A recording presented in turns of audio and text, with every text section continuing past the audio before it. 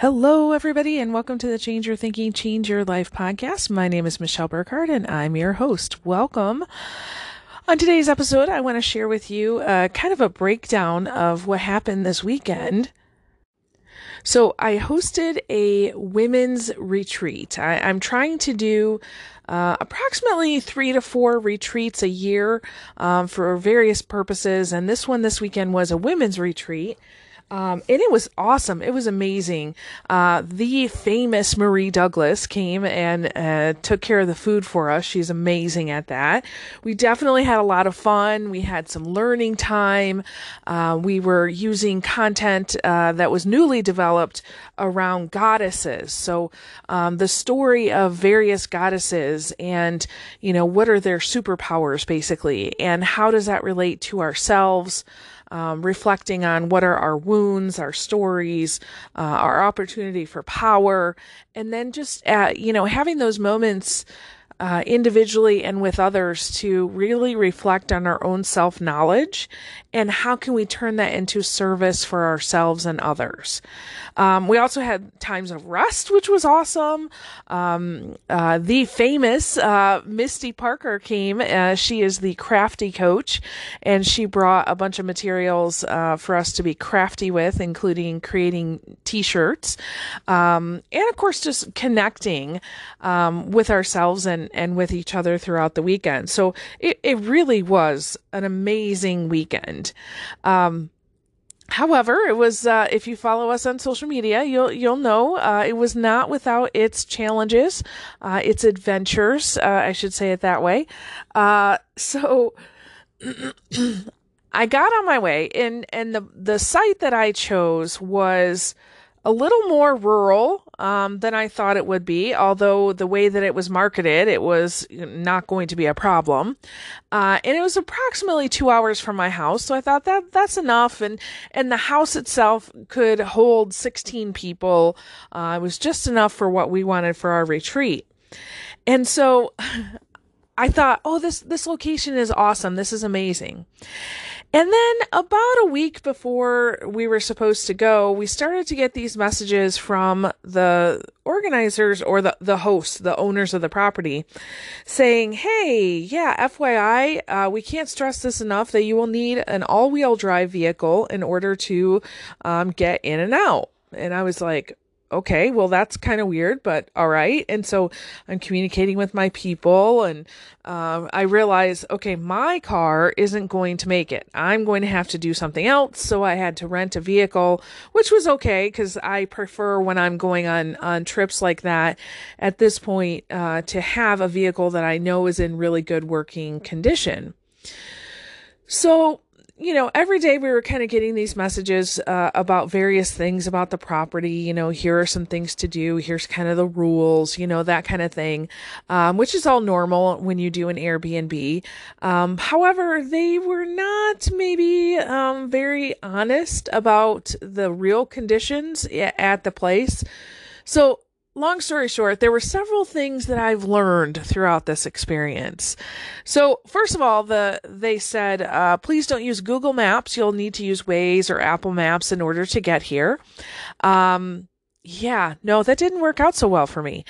Several people in our party actually were using Waze, and it took us to a certain place.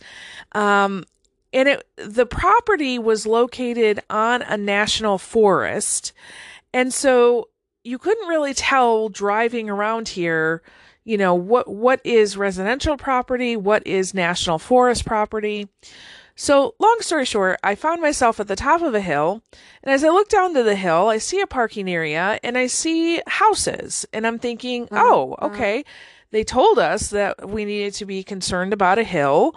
And we need our all-wheel drive vehicles for this, and we need to, park down by the house. I'm like, oh, clearly that's it, because my map is telling me that's where I need to go.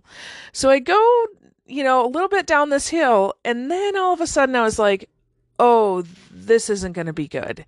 And basically my car turned sideways and I slid all the way down the hill, probably 100 feet. And I came to stop maybe a foot away from the frozen lake. Now, if I would have gone into the lake was just fine. I wasn't in like mortal danger or anything. But it was pretty scary.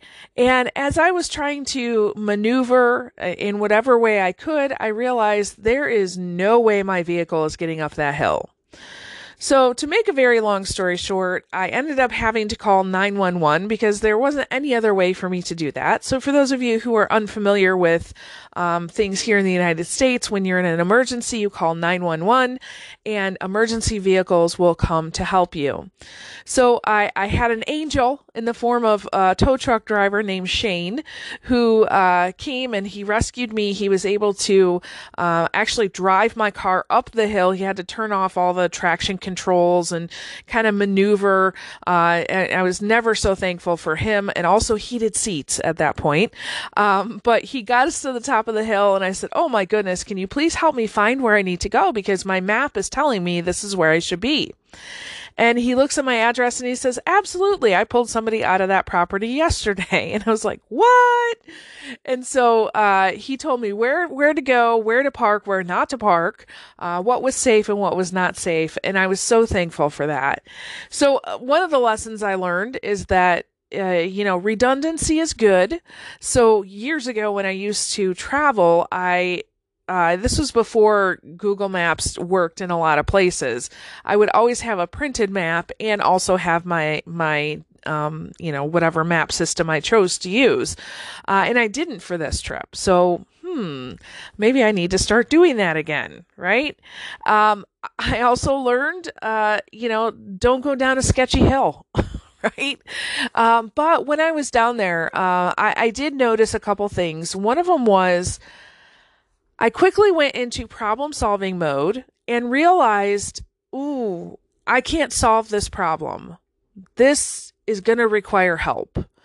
And thankfully, I've really been working on asking for help. And instead of struggling, I just said, nope, I'm going to ask for help. And I did. And it worked out well. Okay. Another thing that I learned was as I was sitting there waiting for help, I really needed to focus on myself and making sure that I was in a mode of stress release and really receiving. And so I sat there and I did a Psych-K balance, which just processed out the stress in the moment. And then I went into a place of gratitude where I just said, you know what? I'm really thankful that, the right person is going to come and help me. Everything will be done in the most simple and easy way possible. And at exactly the right time. And I'm not kidding you. As soon as I was done with that, I felt so much better. I opened my eyes and there is Shane coming down the hill to work with me. So, getting into a pickle, which that definitely was one, that's a part of life, right? And so assessing and saying, okay, what's the real problem? What are the tools and resources I have at my disposal? Asking for help, getting yourself in a position of, okay, let's de-stress a little bit. Gratitude, all of that put me into this place where I was not only able to communicate with Shane and actually get my car where I needed to go, but it put me in a situation where I was able to serve my people because it could have completely fallen apart, right? So, I also realized, Shane is an expert at what he does. He knew that because of the standard controls on this new rental vehicle, that it wasn't going to get us up that hill. So for him, it was no big deal. Literally, quick $100 for him. He just had to drive this up the hill, right? But for me, I lacked that knowledge. There was no way that I was going to figure that out on my own. So sometimes we get ourselves into situations where, asking for help of another person, for that person, it's no big deal. But for you, it makes all the difference. So if you're struggling and you're trying to figure something out in life, in any area of your life, think about that. Somebody has the piece that you need. And oftentimes it's going to be the person that you probably think of the least, right? I know for myself that this idea of asking for help quickly, That's again something that I'm trying to learn and do better at. And recognizing I have all the power and the tools and the resources I need, and one of those tools and resources is asking for help and doing it quickly. And then, as I was sitting there at the bottom of the hill and waiting to be rescued, and I took a picture, and that's eventually what I put out onto Facebook. But I just thought, I'm just going to sit here and I'm just going to enjoy the beauty. There's nothing else that I can do. I'd already gone through and figured out, okay, if something should happen and nobody comes to get me, what's going to be my plan?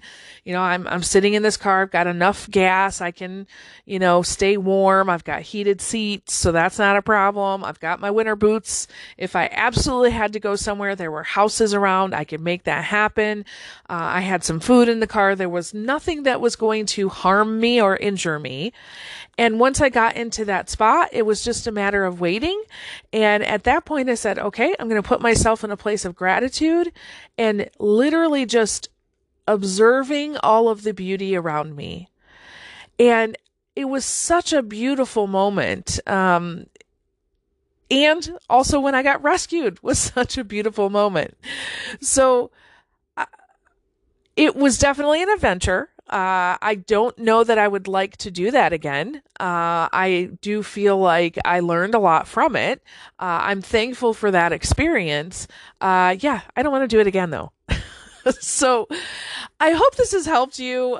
Maybe just think about things a little bit differently. At the very least, I hope it's giving you a little chuckle. I'm good. I'm fine. I'm here in my, nice warm house in my study area, my chair with my blankie. So I am all set. I am safe and I am uninjured. So, it all turned out well for me. So, I don't know if that helps you. Print out a map. Make sure you ask for help quickly. Get yourself, whenever you're in that state of panic, get yourself to a restful state as much as you can. Assess your conditions and then ask for that help. So with that, I release you into the wild. Go forth and prosper. Have an amazing day. We'll catch you next time. All right. Bye-bye.